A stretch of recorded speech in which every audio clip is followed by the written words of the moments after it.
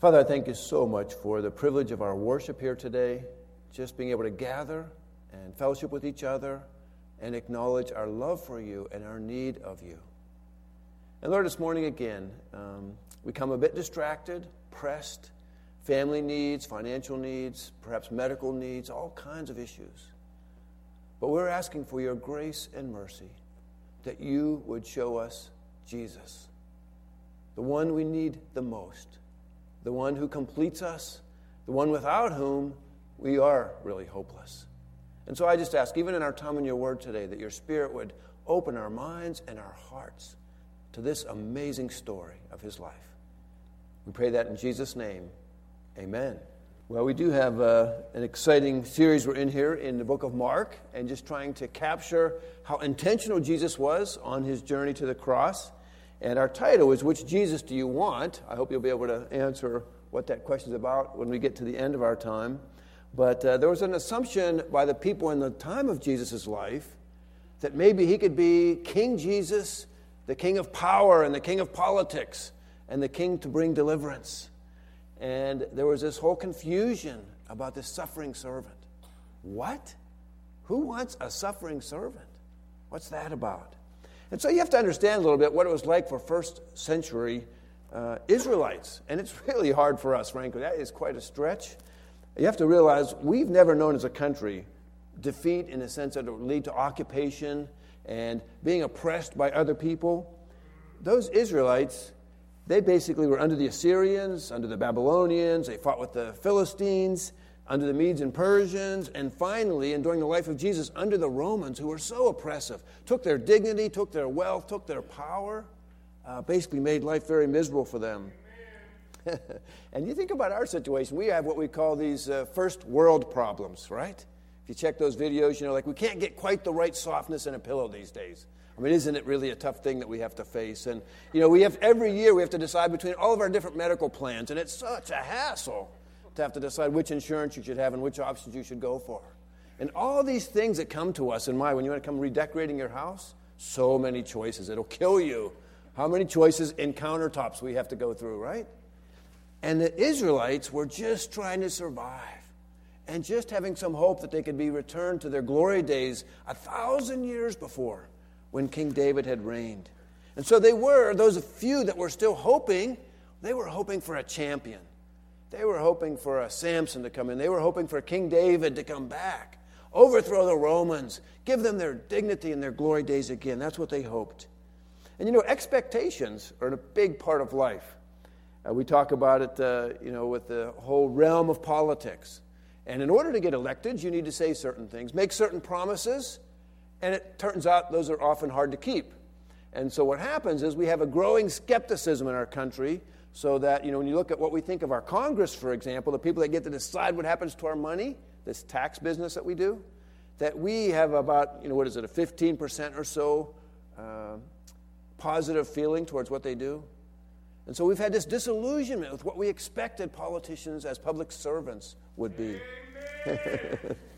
That's not the main point of our sermon, but we'll get there. But what about in the area of marriage? This is something that when we do premarital counseling, we're dealing with all the time. People, watch romantic movies and hear songs, and they have it in their mind, man, when I get married, it's going to be all this. And one of the jobs we have as pastors is not to talk them out of that, exactly, but to help them realize that their expectations have got to be adapted to reality, or they're going to have some big problems. And so that's part of the journey we have in counseling. Well, now here in our 21st century, what do people expect spiritually? What is it people are looking for? And for a lot of people, they're looking for comfort, encouragement, something that will make their life better. And in actual fact, there's people who will market spirituality to them. Oh, you want a God that looks like this? We can do that. Take a little bit of this and a little bit of that, mix it all up. Whatever spirituality you want, you can have today, so that you can be content and have this God meet your expectations. Well, that was kind of what Israel, that is to say, they had an expectation that was radically different than what they were seeing in Christ. And so that was their tension. What was Jesus doing up to these days? We started with the story of the baptism when the Trinity showed up. God the Father spoke his love to the Son. The Holy Spirit was there. The creator and sustainer of the universe, the Word himself, was there at the baptism. Then we looked at a few of the miracles. The paralytic, who Jesus not only healed physically, take up your mat and walk, but healed spiritually. Your sins are forgiven, he said, which was shocking. And then we saw him do the miracle with the seas and quiet the storm and have power over creation. And then there was his teaching. Jesus would teach, and people were amazed. They were spellbound. And his wisdom was incredible. His ability to communicate was something they'd never experienced. But the message, hope for everyone, not just the spiritual elite, not just their leaders and the priests and the rabbis and the chief priests, but for the broken and the downtrodden. He offered this message of hope, and they loved his message and were amazed at it. Well, so Jesus has that public ministry going, and the more miracles he does, the bigger his following gets. Now he's on his way to Jerusalem, and just before this story, he starts telling his disciples very plainly, hey guys, listen up. I'm going to Jerusalem, and they're going to spit on me and beat me and kill me. But don't worry about it. I'm going to raise from the dead in 3 days. And the disciples were shaking their head. No, wait a minute. You're the king. We understand that. You're the Messiah, the anointed one, the sent one from God. We want to be right with you, but we want to be a conquering king. We don't want a servant king. And so Peter actually took Jesus aside the first time he was expressing clearly that he was going to Jerusalem to die. He said, don't talk like that, Jesus. That's wrong. And we get the strongest rebuke I've ever known of Jesus towards one of his followers. Get behind me, Satan.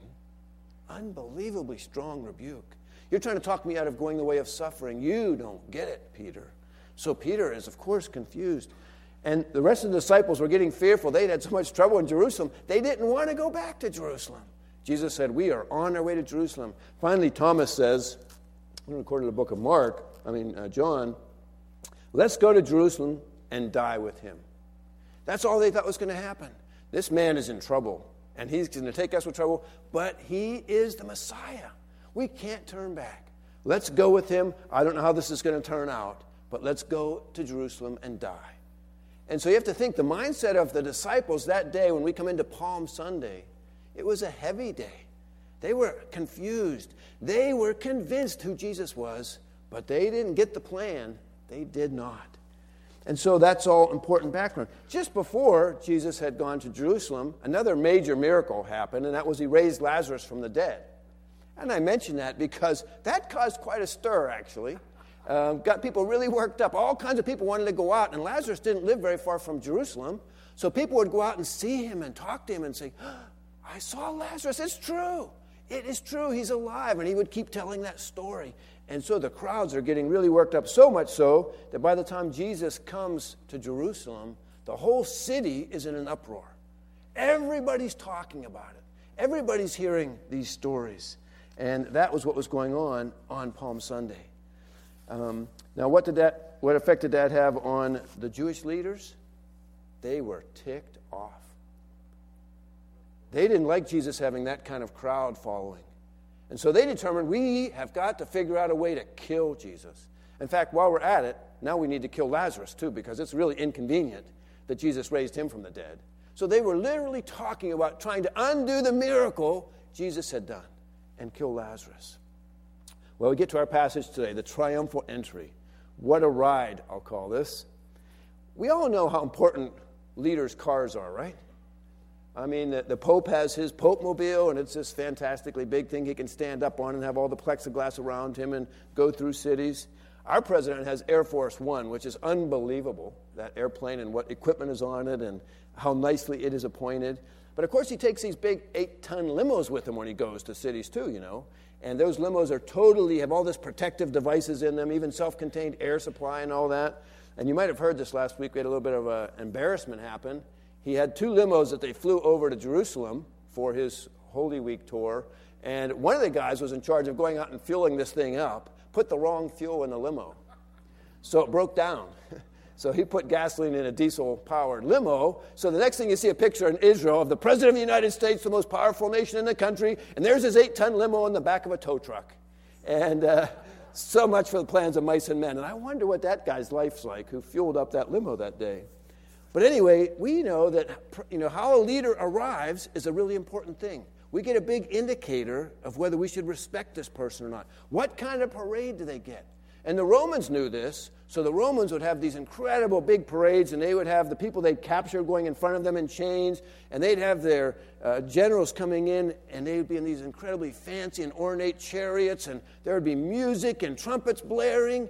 It was all to show how important this person was. So now the King of Glory, the creator of the universe, the one who's pushing back the curse, is riding into the city, Jerusalem, to be anointed king. And what's his ride? A donkey. Let's look at that. As they approached Jerusalem and came to Bethphage and Bethany at the Mount of Olives, Jesus sent two of his disciples, saying to them, "Go to the village ahead of you, and just as you enter it, you will find a coat tied there, which no one has ever ridden. Untie it and bring it here. If anyone asks you, 'Why are you doing this?' tell him, 'The Lord needs it, and it will send it back here shortly.' They went and found a coat outside in the street, tied at a doorway. As they untied it, some people standing there asked, 'What are you doing untying that coat?' Don't you wish you knew who these two guys were?" They answered as Jesus had told them to, and the people let them go. So, this is, we have sort of minutiae detail in the midst of the most glorious historic things happening. And Jesus is on his way to Jerusalem. The people are all worked up, and he sends a couple of the disciples to go get this young colt, this donkey, this immature donkey even at that no one had ever ridden. And the disciples, of course, they're bewildered, remember? They're concerned about going to Jerusalem. But this is a ministry into their lives, because Jesus wanted them to know he was totally in control of everything that was going to happen in Jerusalem. He was not being passive and things were happening to him. He was in charge. And so much so that he said to the disciples, "You're going to find a donkey right there. And when people are going to ask you, 'By the way, why are you taking our donkey?' you're going to tell them this answer, and they're going to let you bring the donkey." That's the way it's going to work. And so these guys who are discouraged but still committed to obedience, they go and they find a donkey just like Jesus said. People say the words just like they said. So guess what? They try his line. "Well, the Lord needs it, but we'll bring it back." And they say, "Yeah, take it with you. Go for it, man." And so you have to understand, Jesus is just like this. So much on his mind, so much on his heart, so much he's preparing to suffer himself, and he's thinking of the disciples. He's thinking, how can I arrange this so that they get fresh encouragement today? How can I show them that I'm in charge? How can I minister to them while they're still serving me? And that's how Jesus is with us too. He is totally about using us for his service and his glory, but he's always working in us and encouraging us and ministering to us while he's also willing to use us. And so that's the kind of thing that was going on with these disciples. Now, this was no accident that he chose this donkey, because even though he was acknowledging they were right, he was the king of the Jews, he also was making his point, but I'm this servant king. I come in humility. I don't come with a big sword and a war horse and armed chariots. I come riding on a donkey, humbly dressed, humbly serving. But there's another key to this, and it is found in Zechariah 9:9, where there's a prophecy about this whole thing happening. That verse says, "Rejoice greatly, O daughter of Zion. Shout, daughter of Jerusalem. See, your king comes to you, righteous and having salvation, gentle and riding on a donkey, on a colt, the foal of a donkey." That was over 500 years before this event happened, that Zechariah said exactly what Jesus would do the day he came into Jerusalem. Now you might think, well, Jesus just sort of read the book and then he was kind of trying to fill out all these things. But I challenge you to try to write something down that somebody's going to do 500 years from now. I mean, do you realize there are over 300 specific prophecies about the life of Christ and the ministry of Christ, and he fulfilled every one of them to a T. So he already has demonstrated his power through his miracles and his control over nature, and he's taught this amazing truth of the wisdom of God. But also, he was the fulfillment of really going all the way back to the life of Abraham, the fulfillment of all the promises and all the prophecies of God. Because you know what? He wanted to help you and me believe. He wanted to give us everything we could need to say yes to him as our king. And he's trying to help those Israelites then too. And so that's all the goodness of God to give us this evidence and to help us. And it is an amazing thing that these prophecies came true. Well, now the parade starts. They have the donkey. What happens? Verse 7. When they brought the colt to Jesus and threw their cloaks over it, he sat on it. Many people spread their cloaks on the road, while others spread branches they had cut in the fields. So remember, this isn't a small crowd. This is a big crowd. The whole city is stirred up, and people are coming. And who's coming? It's Jesus. It's the prophet from Nazareth. Oh, might he be the king? Yes, he's the king, some declared. Others wondered, others questioned. Many came, as they do, just because of the excitement. But here comes Jesus on this donkey. And there's two things that are mentioned here specifically that they are using. They're cloaks. Now, how easy was it for them to get those cloaks to the dry cleaners after this event? I mean, they didn't have wardrobes. They didn't have extra cloaks. They mostly just had a couple of garments, one outer garment. So when they took their cloaks off and put them in the dirt road and let the crowd walk over them and the donkey ride over them, it was a really big sacrifice. But it was an appropriate thing to do to acknowledge that this is our king. It's like the red carpet treatment. We want to show our allegiance to him. We want to show our understanding that he's our king. So they took their cloaks off, and that was an appropriate thing to do because Jesus is king, absolutely without limit. And so in that part, they were right. They took their cloaks off. And others, just as our kids, were putting palm branches down. They were cutting the palm branches, and I don't doubt they were waving them, but then they were lining the road with them. And that was also significant. What they did with those palm branches was it was a sign of their hope for victory. Sometimes they would do it after a big victory to celebrate the victory, but often when someone was marching out, they'd want to show this one is marching to victory. And so those palm branches were showing we're going to have victory because our king is here. And they had that hope and that expectation. And it was appropriate because Jesus was going to win the victory. It was just incredibly different than what they expected. Now I ask you, what do you think the Romans were thinking when they heard that this thing was going on?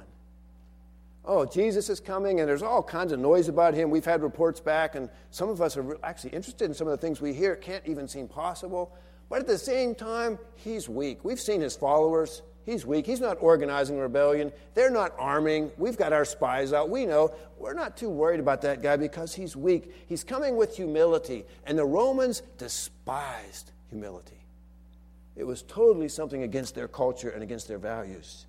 So what did the Jewish leaders think? Well, we know what they thought because Luke tells us while this is happening and people are crying out that he's the king and he's the Messiah and they're saying all these things, they come and tell Jesus, Jesus, you have to tell your disciples to shut up. It's so wrong for them to say those things.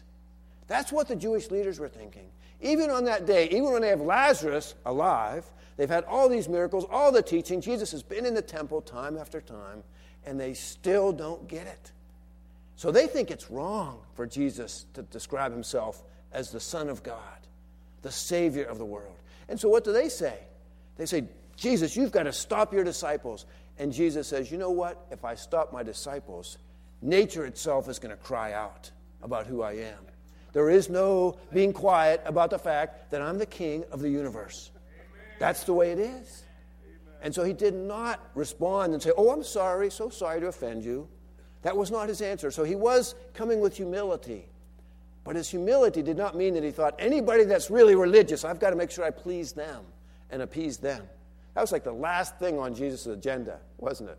I mean, so often the religious leaders were angry at him because they had one agenda about how they wanted to control people and have things over people and basically take advantage of people.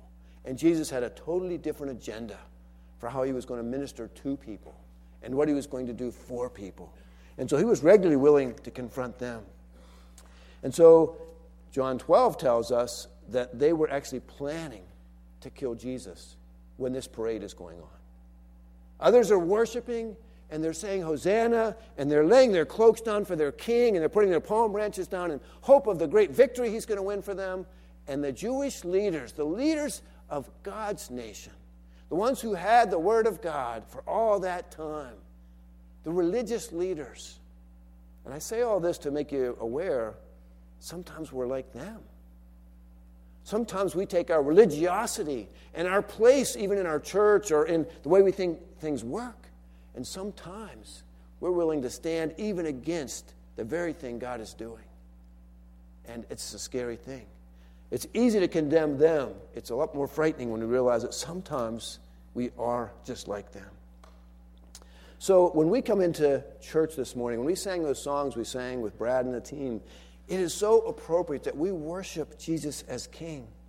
But I will say, sometimes we still miss what he's about and who he is.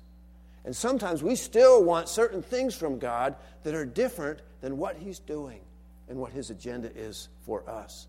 And we need to, in essence, figure that out, to be listeners. Well, verse 9 through 11, this is great. Those who went ahead and those who followed, so the whole crowd coming along with Jesus in the center on his donkey, they were shouting. This was a really praised event. You would have been excited if you were there. It was enthusiastic. And they shouted this, Hosanna! You know what Hosanna means? Save us.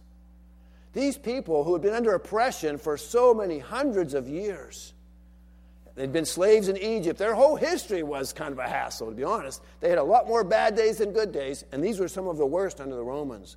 And so here comes their king on a donkey, and they're crying out, save us, save us. But the question is, save us from what? They wanted saved from the Romans, right? Their biggest problem, they thought, was the Romans. What do you think your biggest problem is today? What do you want Jesus to save you from? Difficulties, pressures, family problems, financial problems, health problems? What is our list of things that we want saved from? They wanted saved from the Romans. You know what? Jesus was coming to save them. But he wasn't going for the small-time issue of just taking care of the Romans. He wasn't going to mess around with that. He was coming to push back the curse in every aspect of everything that had gone wrong since sin entered the world. Amen. He was going to push back death. He was going to push back all the suffering, all the divisiveness that had come into the human race, push back all the enmity between people and people and God. He was going for the heart.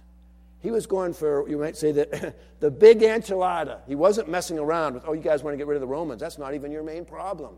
You need saved from you. You need saved from your prideful heart. You need saved from the fact that you're selfish. And the more you try to please yourself, the less you get there. That's what I want to save you from. But what they wanted to save from was their inconveniences and their indignities. And they wanted a better life. And Jesus said, I came that you might have life and have it more abundantly. And they said, oh, what do you mean? Serve? Serve others? Die to self? No, Jesus, that's not what we mean about abundant life. What we mean is we want comfort and security, and we want prestige. And even as a church gang, what do we want for Jesus to do for us? Do we want a church where we can be proud? And do we want to feel good about ourselves? And do we want to be even more comfortable and make sure our needs are always going to be met? And he says, you know what? I'm calling for you to die to your ambitions and to yourself. I'm going to save you from those things that you might truly live. As an example, follow me. I wash my disciples' feet. I didn't come to be served, but to serve and to give my life a ransom for many. And what's going to be the power of this thing? They were looking for a king to grab a sword, build an army, push off the Romans. And Jesus said, my weapon is love. And no one has more powerful love, no one has more consistent love than I'm going to show you in a few days, so just hang around. Jesus said, I'm going to show you love. And that's why we come to Good Friday, which again, Jesus was totally in control of, totally responsible for what happened there. He used the Roman system and he used the Jewish leaders, but he came to die for you and for me. He was planning on it, he was committed to it, and nobody could talk him out of it because of his love for us and his love for them. And so he came in and there's all those mixed things going on. And Jesus entered Jerusalem and went to the temple. He looked around at everything, but since it was already late, he went out to Bethany with the 12. And we even know the travelogue of what Jesus was doing sometime. This is so historically real and rich. He got there late. He looked at the temple, and he said, that's too, what I need to do, I'm going to go home and sleep on it. Come back tomorrow and tackle this. And he did come back the next day, and he went in and he swept the temple out. There were, someone estimated that maybe as many as 250,000 lambs a year would be slaughtered in the temple. You figure that out. That's a lot of lambs. A lot of lambs. And all this business going on, and people trading money and selling doves and selling lambs, and a lot of people, as we do, had figured out how to make a business out of this and make money and take advantage of people. And the temple itself was set up in this hierarchical system. There was only one outer court where the Gentiles could come, people like you and me. And the Jews could go into an inner court for worship. And of course, only the high priest, only once a year, could go into the Holy of Holies, which was the presence of God himself and his glory. And when Jesus came and swept that temple clean, it's interesting. Let's just look for a second at those verses. They're beyond our text this morning, but really telling here. Let's see where those verses go. He basically says about that, after there's a withered tree story here, and then, I'm sorry, I'm missing my verses here. Okay, verse 15. On reaching Jerusalem, Jesus entered the temple area and began driving out those who were buying and selling there. He overturned the tables of the money changers and the benches of those selling doves, and would not allow anyone to carry merchandise through the temple courts. And as he taught them, he said, basically, is it not written, my house will be called a house for prayer for all nations, but you have made it a den of robbers? Of course, that really pleased the chief priests. They got even more stirred up about it. But what was he saying? You know, basically, this place is not going to be a place of merchandise. It's going to be a place of prayer. And it's not just prayer for you Jews. It's a place for prayer for all the nations. And so Jesus knew on this day, Monday, what he was going to do on Thursday and Friday and what was going to happen to that veil in that temple. He knew it was going to be opened up so that you and I could go right to the presence of God to pray. It's going to be a place of prayer for all the nations. That's the stuff he was about that everybody else was clueless about. He had us in mind. And he had us having access to God in mind. And so I guess the big question is, how do people respond? How do we respond to this Jesus? What do we want from him, as I've already asked? The crowds were willing to follow and celebrate for a short time. And when they thought it was going to lead to what they wanted, I'm telling you, I think a lot of us come to church that way.